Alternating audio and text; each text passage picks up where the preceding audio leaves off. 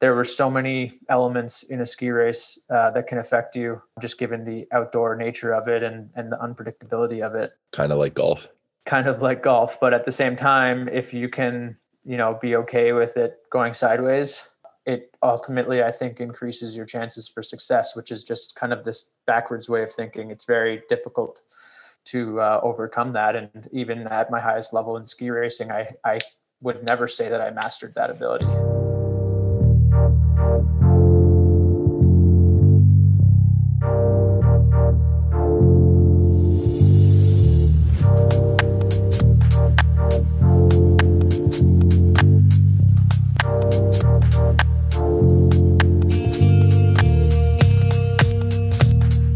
Welcome to the Pure Golf Collective. We are your hosts, Carter Bennett and John Roy.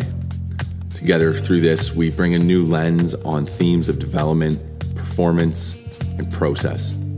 The idea of the collective is to investigate and celebrate the intrinsic values of golfers and the obsession to the purity of the game. The collective is not just who we hear on this podcast, but any person invested into growth and connection to golf. We are golfers celebrating all that is pure in the game we love.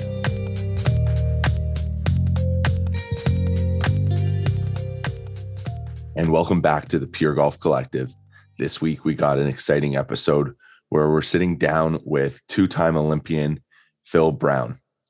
Before we get into that, just want to spread a message and thoughts and prayers to Tiger Woods and his family and his team. Very scary incident that he has gone through, and we wish him well in his recovery moving forward.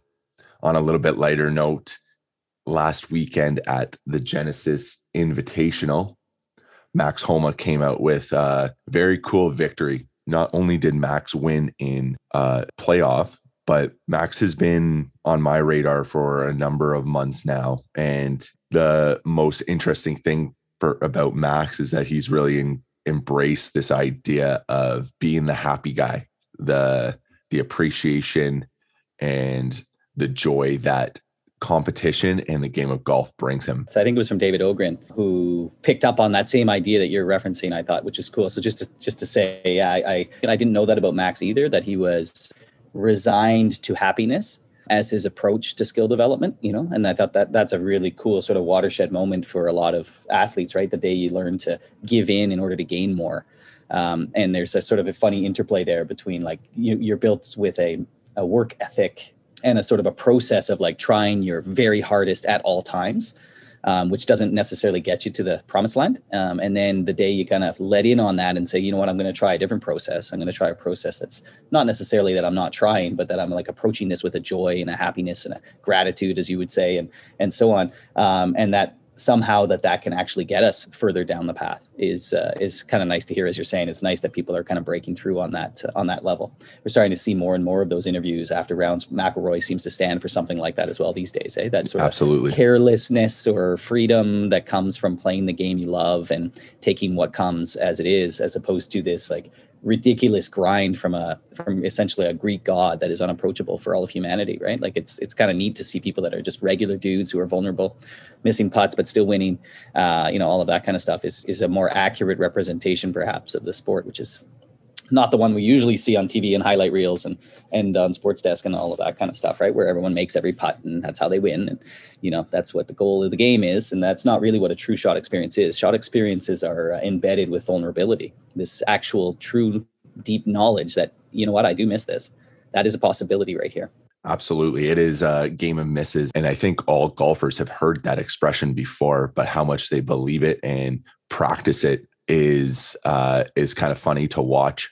And what's cool in this upcoming discussion with Phil is he kind of alludes to the idea that there is lots of variability in the game and mistakes are only part of the experience. It's not something that we can expect to just not occur in our time, whether it's out on the golf course or on the ski hill. Variability is constantly or consistently part of our experience. Yeah, I thought there was two really neat angles that, were definite continuations from our last episode of the shot experience. One, when he describes the process of mastery, and he didn't use these words, but he was trying to find a way to say that mastery is a verb and not a noun. It's not something you get to. It's not something you're given. You are now a master. You have a black belt. It's this like never ending process of chaos. You don't know what you're going to get next. You need to build as an athlete a toolbox that allows you to deal with whatever comes at you, and you don't know what's going to come at you, although you can do your best to manage and strategize and predict what will likely come about. It's going to rain today, and those type of surface variables. But the reality of the chaos of our experiences of things, a race or a shot, the reality that is always going to be random and different. The same way, if you I know Michael Hebron likes to say that you can't bake a pie the same way twice. Even though you've got the same recipe and you've got the same ingredients, the reality is no pie will be the same, and no shot experience will be the same, and no ski route will be the same, even though he's training time and time again that day. Each of them is slightly different. And so this idea that mastery is an ever changing progress as opposed to a thing we get or a thing we try to grab. I thought that was a sort of one cool angle of it. And the idea that we're embedded in this chaotic environment wherein I think when you asked him, what do you love about golf, or what's the most important thing about golf? He was arguing that, because there's no right answer. It's the same as in skiing. You can watch a ski race and notice that they all have subtle differences, or even in some cases, obvious differences. They all have different styles, and they all get down the hill the same time, roughly.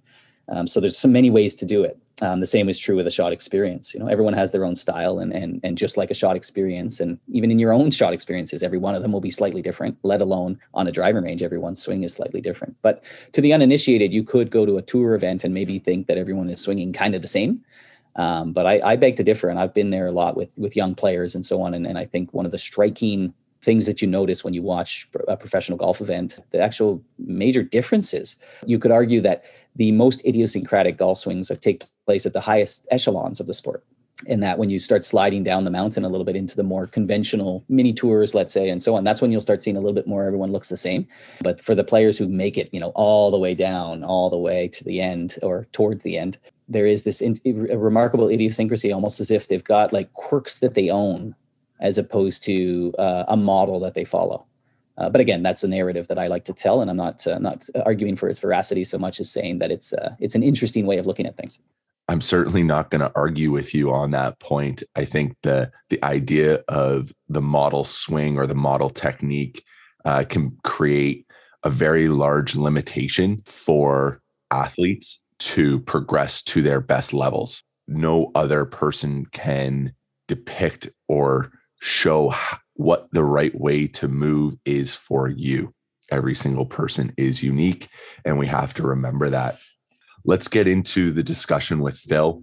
Turned professional when he was about the age of 17. He competed in the 2014 and 2018 Olympic Games in the giant slalom and slalom events, representing Team Canada. He has been a golfer since the age of 10 or so. And since he was skiing worldwide from the age of 17 to about 28, he has recently gotten back into the game of golf and rediscovered his passion for the game. And I think we're going to see that through this discussion. So let's get into it. Phil, thanks for coming on. Really appreciate you taking some time to get us started. Why don't you tell us a little bit about yourself, your background as a professional skier, and maybe a little bit about your golf journey as well. Thanks, Carter. Thanks for having me here today. I'm excited. A little bit about me. I grew up here in Toronto and was introduced to skiing at a very young age there. And as a child, going up to Collingwood on the weekends, it's kind of just the norm for your folks to put you into the racing programs as a pseudo daycare. And that's really how my journey started as a ski racer. It was very organic, and my sisters and I were in the ski racing programs there in Collingwood, and we had a passion for it early, and obviously showed that we were capable and willing to go through the ranks to the point where when I was 17 or 18 years old, I made it onto the national ski team, with all sorts of different crazy journeys from the time I was a kid until that age, and continuous journeys from the time I made the team until I retired at 28. So about 10 years on the ski team, which took me to many places of the world, many mountains, many big competitions, a couple Olympics, some great results and some really horrendous results as well. But again, that's all part of the journey. On that kind of note, what do you feel like were some of the characteristics or behaviors or habits that led you to be one of the best in the world at what you did? You know, at a younger development age, I'm going to say in the 12 to 15, 16-year-old range, where my commitment level to the sport was growing, my success was rising, and it was clear that I had some talent in the sport. I think one of the things that set me apart compared to some of my other competitors at that time was a sense of accountability. That being, the financial commitment my parents were putting forward for me to be able to ski race. I was aware of that. I was accountable. I understood that they were making this commitment, and at a very young age, I realized that I had to make the commitment as well, that it wasn't just given to me. And I was very fortunate and grateful for that opportunity and the opportunities that they provided me. From a more pure athletic perspective, there's a lot of things that you have to do physically, whether it's skiing or in the gym or whatever it may be, that aren't necessarily things that you want to do. They're not enjoyable. They sometimes hurt. But if you can have this belief that these things that aren't enjoyable are going to make you better, and you truly believe that, then you can use that as motivation in those moments to be better and to ultimately understand that those are going to make you a better athlete down the road. As we think about kind of these positive behaviors or characteristics, how would you describe or compare and contrast the differences that you experience in your training versus the performance environment? So what was it like when you're in the gym pushing the comfort zones versus getting to the top of a mountain in your tights with negative temperatures and a crazy steep slope of ice? Yeah, I mean, for the listeners, obviously there are some big differences between skiing and golf, given the sort of risk factor that you just described. But from a training perspective, there was a moment at some point during my career where I had a coach who was he was a recently retired ex-athlete, actually, and he was talking to me one day in training, and I had done 2 or 3 runs in the course, just practicing that day, and was kind of having similar results over and over again. And he said to me, "I've seen you go and make 3-4 turns that are really high level, and then the rest of them are low level or just average." He said, "On this next run, pick your 4 turns and go as fast as you can. I don't care what happens after those. And then the next run after that, let's make it six turns. And then the next one after that, let's make it 8 turns." And if you can do that over a period of time in a training environment, you start to believe in yourself that you can do that for the entire run, which is 50, 60 turns. I think that's kind of parallel to golf as well, where in a training environment at the range, we all can hit a great golf shot. Can we hit 2 in a row? Can we hit 70 in a row for an entire round? That's why we're not professional golfers. So it's about bridging that gap and limiting how many good golf shots can you hit in a row. Same way I was trying to figure out how many good turns can I do in a row to be at my absolute best. Obviously, bringing that to a competition environment is the most challenging thing to do in any sport. I think the moments where I was able to achieve that and feel like I skied exceptionally well were in these moments where I was able to let go of the thought of what I did in training to get better, and just kind of be there in that moment with an acceptance of I could crash and burn here. I could miss a gate. I could have some exterior factor come into play that's going to throw me off course or whatever it is, right? Like there were so many elements in a ski race that can affect you just given the outdoor nature of it and the unpredictability of it. Kind of like golf. But at the same time, if you can, be okay with it going sideways, it ultimately, I think, increases your chances for success, which is just kind of this backwards way of thinking. It's very difficult to overcome that. And even at my highest level in ski racing, I would never say that I mastered that ability. Right. I don't think that you can ever master it. I think there's always going to be some chatter, right?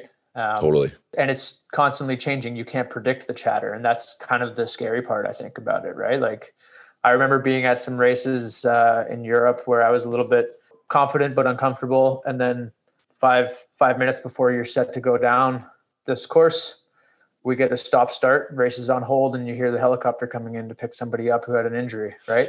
Talk about chatter. Right? Like, how do you, so in that moment, how can you overcome that? Like, one of the guys, your competitors or friends who you know is getting picked up and taken away because something bad happened to him. Yeah. But at the end of the day, you're next to do it. You're next to go. Yeah. So it's very, very challenging. And I don't think that I ever had those moments where that something like that happened and I did really, really well. But success in those moments for me was pushing myself through that. Yeah, maybe it wasn't a great result, but I overcame that kind of fear element that came into play. Right. So I'm just kind of thinking here, as you're describing this experience, which, as I've expressed to you in the past, I can't even imagine standing in those gates at the top of those hills about to propel myself down that slope of ice. It's just the craziest thing to me. But as you're kind of getting into the gate, what are some of maybe the tools or strategies that you used to help alleviate that chatter and bring a sense of presence to you, whether you were aware of it or not, depending on where you were? Because, as I imagine as a young kind of 17-year-old professional skier, it was just kind of like, all right, here we go, let's just rip. But as you get into your 20s and you've been around it more and you've seen these helicopter experiences and have been around it and maybe had some your own failures, like what were some of the tools that you would come back to in creating some ease in that in that moment before the ticker goes? Mm-hmm. Okay, well, I have two kind of stories or things to talk about here. Sweet. I'll go back to like an earlier stage in my development before I made the ski team. I was 16, 17, working with a coach in the US with this private group. And so we were a group of 5 or so athletes, and we were totally separated from any organization. We just did our own thing. We had full autonomy, and my coach at the time, Bruce, was really passionate about the sport. And so our first year with him, I don't know if he ever really like outwardly expressed it to us, but he just gave us our schedule for the year, and it had us going all over the world and just race after race after race. And I think from probably like end of November until all the way to the end of April, I think we did upwards of like 75, 80 race starts, which is like unheard of in our sport. For that age, most people would be doing in the 45 to 50 race starts in a single season. And, all these other teams and coaches were looking at us and shaking their heads and saying, what are you doing? And this is too much. You guys are crazy. And sorry, just to backtrack, he was a nut when it came to physical exercise as well.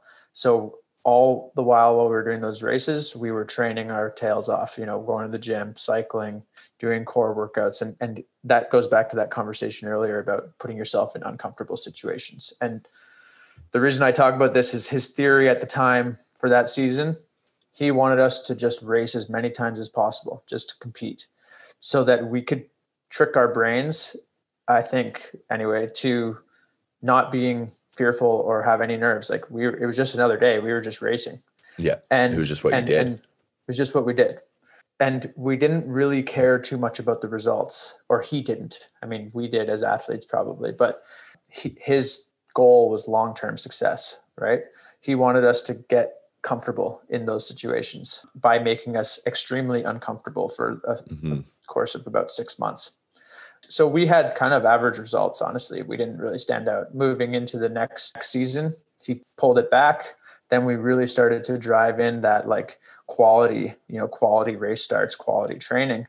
And that year was, I think, 3 of us made our national ski teams, and the other 2 went on scholarships to NCAA to ski race. That was our whole team. And then the team kind of went away because we all branched off and did our own thing. But he made us comfortable in uncomfortable situations. and the results didn't show immediately, but he had this belief that they would show eventually. Yeah. Right? I love So that was really cool. And then as you got further into my career, I would say the chatter definitely became more and more as I got more successful, which I think is natural. Your expectations rise. I think as you mature as an athlete and a person, one of the things that works against you is you have all these experience, whether they're negative or positive, and you remember them. Whereas when you're young, you just go. It doesn't brush matter. it off. Yeah, as I got into my mid-20s, that was more challenging. And that's when I started working with a sports psychologist at the time who was also a golf guy. And he introduced me to meditation and some practices around that and how I can implement them into my skiing. One of the things that worked really well for me in my probably 2 most successful seasons, I was taught to pick a spot or an item to focus on. And I got in this routine of focusing on this. I actually made a spot on my skis. It had it was a little item between the lettering. And so for about 2 months leading up to that season, I was practicing, this focus on this one spot on my skis before every single run, which included, deep breaths, having some internal processes and thoughts about what I wanted to do for that particular run, all while, directing my energy towards this spot on my skis. Mm-hmm. And I truly believe that as I got better at that and went into the competition season, I could trick my mind into when I focused on that spot, it meant go time. It meant time to ski, which then led me to not having any other chatter. So right. I think where that helped me a lot was that, in skiing, similar to golf, we ski for, 45 seconds to a minute, and then we get on the chairlift for 10 minutes. Yeah. Right. Similar to golf, where you hit your shot, you have to walk for a few minutes, get to your next shot. Some people have the capacity to stay zoned for the entire time.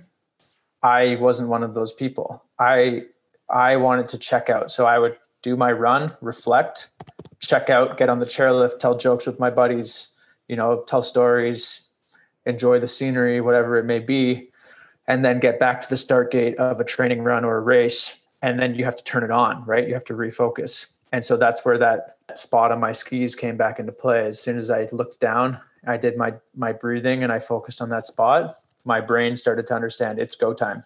And I was ready to go.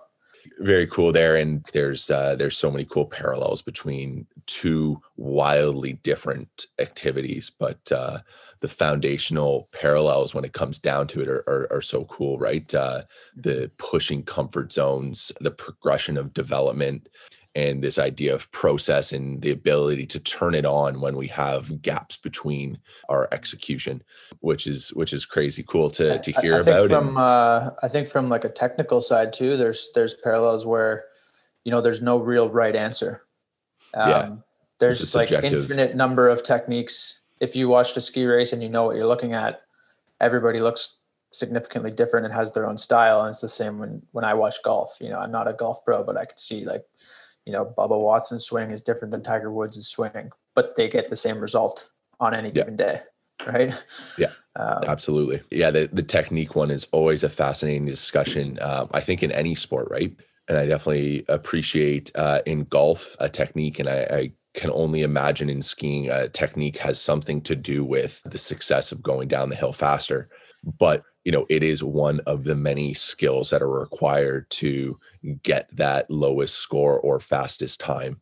Right. As you said, there's so many other things. Like when you get into that gate, it doesn't matter how good your technique is. It's how are you going to push off and stay with it for that 45 seconds to a minute of absolutely intense experience. So really appreciate some of those insights about your ski journey there, man. What about golf really kind of fires you up? What are those values that make you want to tee it up with the boys on the weekend? We obviously just talked about some of those parallels. So I think that's a natural, affiliation that I enjoy. It's that you can always get better. It's that feeling of always being able to get better. There is no perfection in this sport. Regardless of if you shoot your best score, I can come out the next day and shoot my worst round of the year. which makes you then want to go back out and try and shoot your best score again, or whatever it may be. The social environment, I have some of my closest friends now are from the golfing community. I think that it's a sport that lasts a lifetime, very similar to skiing. You can do it with your family for many, many years. That's something that attracts me. The competition element for me, coming out of a really high intensity sport and life of competition, I can still feel that when I go on the golf course. Whether it's just playing a fun 9-hole match with a buddy or a more serious, let's say, club event or maybe a tournament or whatever, right? That those juices are something that I seek, and golf's one of the only kind of recreational sports that you can do and get those juices flowing, like truly get them flowing, right? Like, I can go pick up hockey, but at the end of the day, I don't really care if our team wins or not, right? But in an individual sport like golf, I can go out and, hey, Carter, like, our pride's on the line, or we got $5 on the line, or we got a beer on the line after the round, right? Like all of a sudden, like you're flowing and you want to try and, have that killer instinct to take down your buddy or whoever it may be that you're playing that day or the field. Yeah. Easily be able to get those juices flowing on Tuesday morning against Brownie and Lawton. Yeah, exactly. But there is something there about golf that provokes those experiences. I'd love to hear, or if you could share a golf experience, call it your best golf experience. Sure. Yeah, a couple come to mind. Going back to my career, we were fortunate enough to ski in New Zealand in the summertime there, winter. So there was, a whole crew of athletes from different countries and quite a few skiers or golfers, actually. There, I think just because everybody's a golfer. Yeah, everybody's a golfer. Some just don't know it. So New Zealand, I loved that because we were staying near a golf course and we would ski in the mornings and then we had the ability to go play golf in the afternoon. And that's just like, what a day, right? Yeah, that's arguably a dream. Yeah, some beautiful golf courses down there too. I'd like to go back for sure. Another one that comes to mind is a trip that I took with you. Actually, we went, did a road trip there over to Michigan, spent a few days there at Arcadia Bluffs and what a phenomenal property, an absolute challenge. I was pretty fresh to starting my journey back to getting better and improving at golf after about a 10-year hiatus. And that type of challenge, I really wasn't prepared for. But I don't think any of us were. But that said, it was what a weekend, and we tipped it up. What was it that first day? Like raining sideways and like 4 or 5 degrees. It was atrocious. But everybody was ready to go, right? Like nobody. We did it. We pulled up to the tee, and it's just absolutely fogged. Because at this place, the fog comes in and off the lake. We're standing on this tee and we're just like 300 yards away from the clubhouse and we can't even see it. And we just kind of, we'll just hit some balls out that way. 5 minutes later, the fog moves and it's like, well, 1, we're not finding our balls, and 2, we weren't even close to the fairway. Yeah. We were trying to look at the scorecard, trying to figure out what direction to hit off the tee. Yeah. Didn't work so well. Yeah. No, so that was a fun trip. And, and then after that, it's like, just being a member at Markland and, getting to take part of some of the club events, some of our own organized events, that competition element, those are the days that I really enjoy. Win or lose. I think that those are probably my most fun moments on the golf course currently. I love those competitions. Beautiful. Would you say you have any particular goals or a goal for yourself with your golf game? Yes, of course.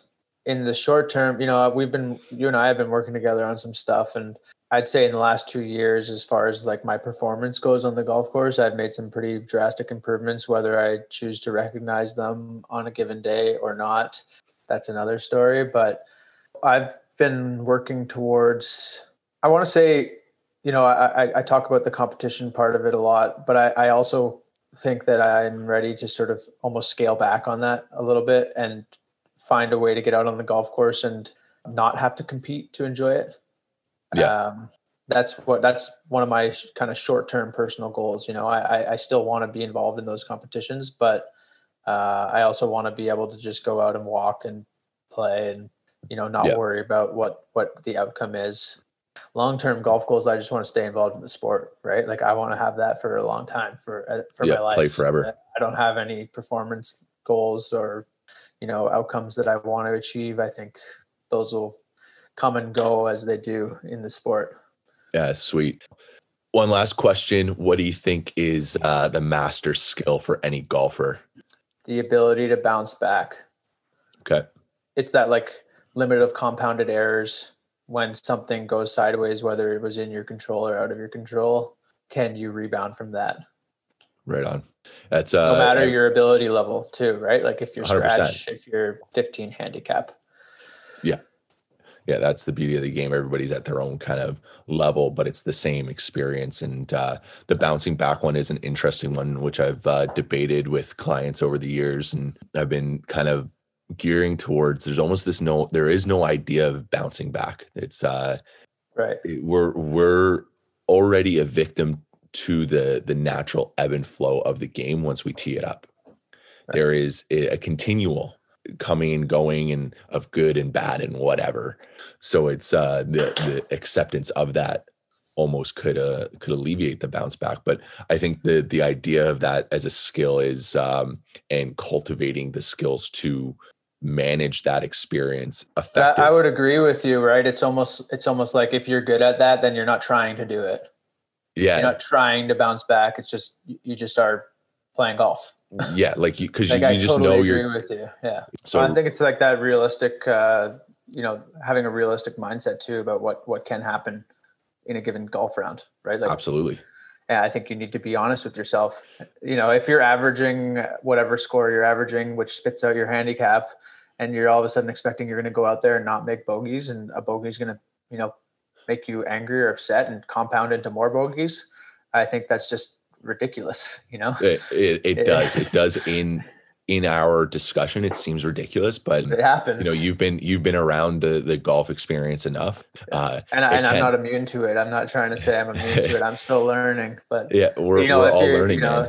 It's crazy how we can shoot ourselves in the foot. I think like from my own golf experience, something that I improved, that's something that I improved on a lot this year, and working, with you and some of your concepts was getting through the front nine and, having a really average to below average score, but not fretting over it and just carrying on. And then you look back at the end of 18, it's like, oh, my score actually was very, very solid today. It can come and go.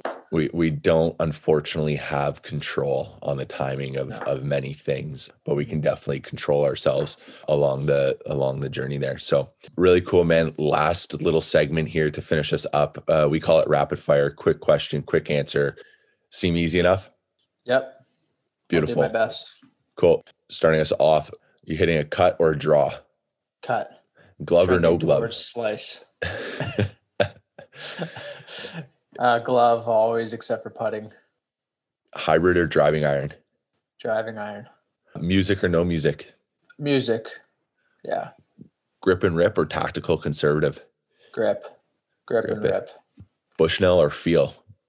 I've struggled with this one. I've practiced with both, but I think Bushnell. Links or parkland? Parkland. Sunrise or sunset? Sunrise. Wicked.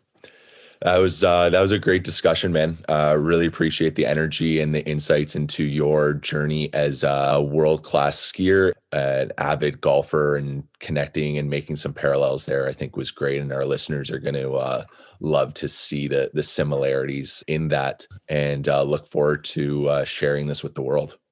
Yeah, thanks for having me, Carter, and look forward to get back out on the golf course with you this summer. Absolutely. Can't wait, my man. Well, that was a great discussion there with Phil, and would love to hear from you, John, and what you thought were some cool takeaways and themes that you kind of pulled out of that discussion. The interview with Phil, more than anything to me anyway, points out three core themes. And these are obviously themes that have become like it or not for us, just because we keep getting bombarded with these themes, we can't help but start coaching from this place. And number one, I thought the most esoteric version of these themes was his idea of a sense of debt. And when we asked him about motivation and sort of where it's all like, why would you do all of this? How did you get to this high level? And what was it like? And he said, well, I was motivated because of a sense of debt to others.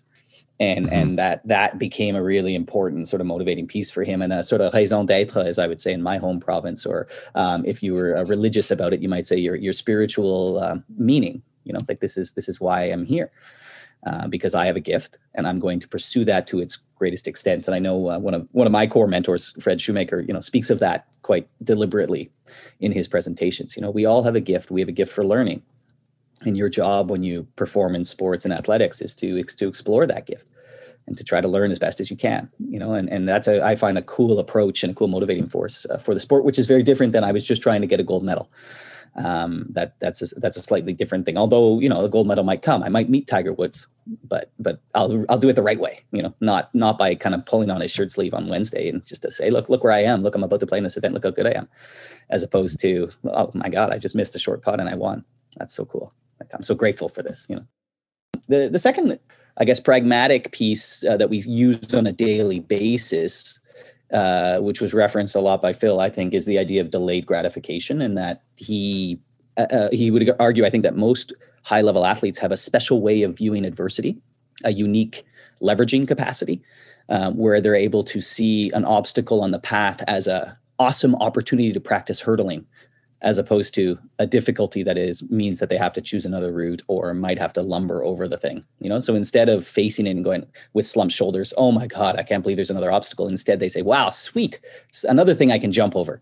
And he described that, I thought, really, really interestingly and well. Whether that's innate or learned is a debate for another episode. But certainly he had that skill at some point somehow. And then he found a coach that decided to put as many obstacles as he could to see how high he could jump. And that nice, I guess, coincidence or serendipity led him to the 10 years national level player, multiple Olympics. I mean, this is a very, very high level athlete. To me, the third point that I thought was really salient in his tools for performance, this idea when you were talking about how did you use management of skill and state to perform at your highest level. And he spoke about, he didn't use this language, but he spoke about anchors, the idea of using visual cues that are linked to a specific state that allow us to get into the zone quickly, as it were, to take a subway ride to a new destination.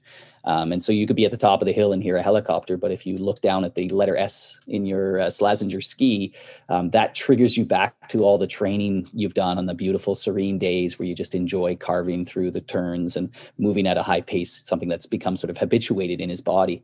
And so those types of, I guess, programming or conditioning tools that high-level athletes use, where they incorporate breath and visualization and allow them to transport to a new state and therefore be able to access the skill that they've been practicing. I thought that was a cool sort of pragmatic piece to take out of it. And I think that idea of anchoring is, a very, very common in the literature of sports psychology as well, particularly, in the cognitive therapy type side of things, where we can, intentionally transform a state by focusing on a nice memory effectively. Yeah, the strategy of using an anchor I found pretty fascinating, as that's a great one we can use out on the golf course as well, and very, very popular in the mindful community as a meditation practice. Both your other points were great as well, and I thought pretty cool takeaways too. The sense of debt can absolutely be a great motivator, as long as it's kind of perceived in the right way, I suppose. One last piece that was, I think, subtle when we sort of isolated golf for him and said, so what is it about golf, though, that's so cool? I think he said something that's been echoed quite a bit in the last weeks for me. He said, our closest friends are the ones we play golf with. And I thought that was interesting. And it's a neat way of looking at it, particularly as you age and you move on in life and so on. And things get in the way of, going to hang out with your buddies and watching the game, or going and shooting some hoops, or whatever the ways we used to hang out when we were younger. All of a sudden, those don't really happen anymore, except for in the landscape of golf. It becomes a place where we can all kind of hang out. And it's interesting how it seems to boil down our friendships to the essence, and then all of a sudden you end up playing with, your real close friends often, and you make excuses to play golf together so that you can hang out together, or in reverse, you play golf enough that you eventually become close friends. But either way, sort of the net reward is that you end up, doing these shot experiences with people that mean a lot to you.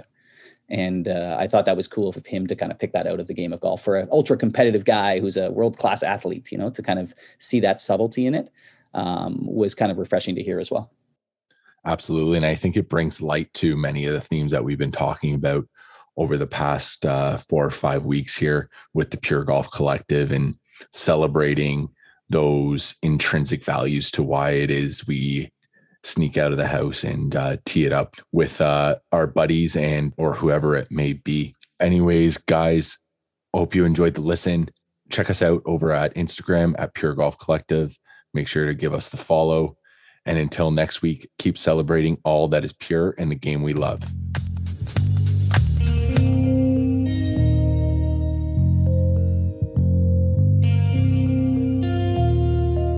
If you like the show, please subscribe and tell a friend or write a review.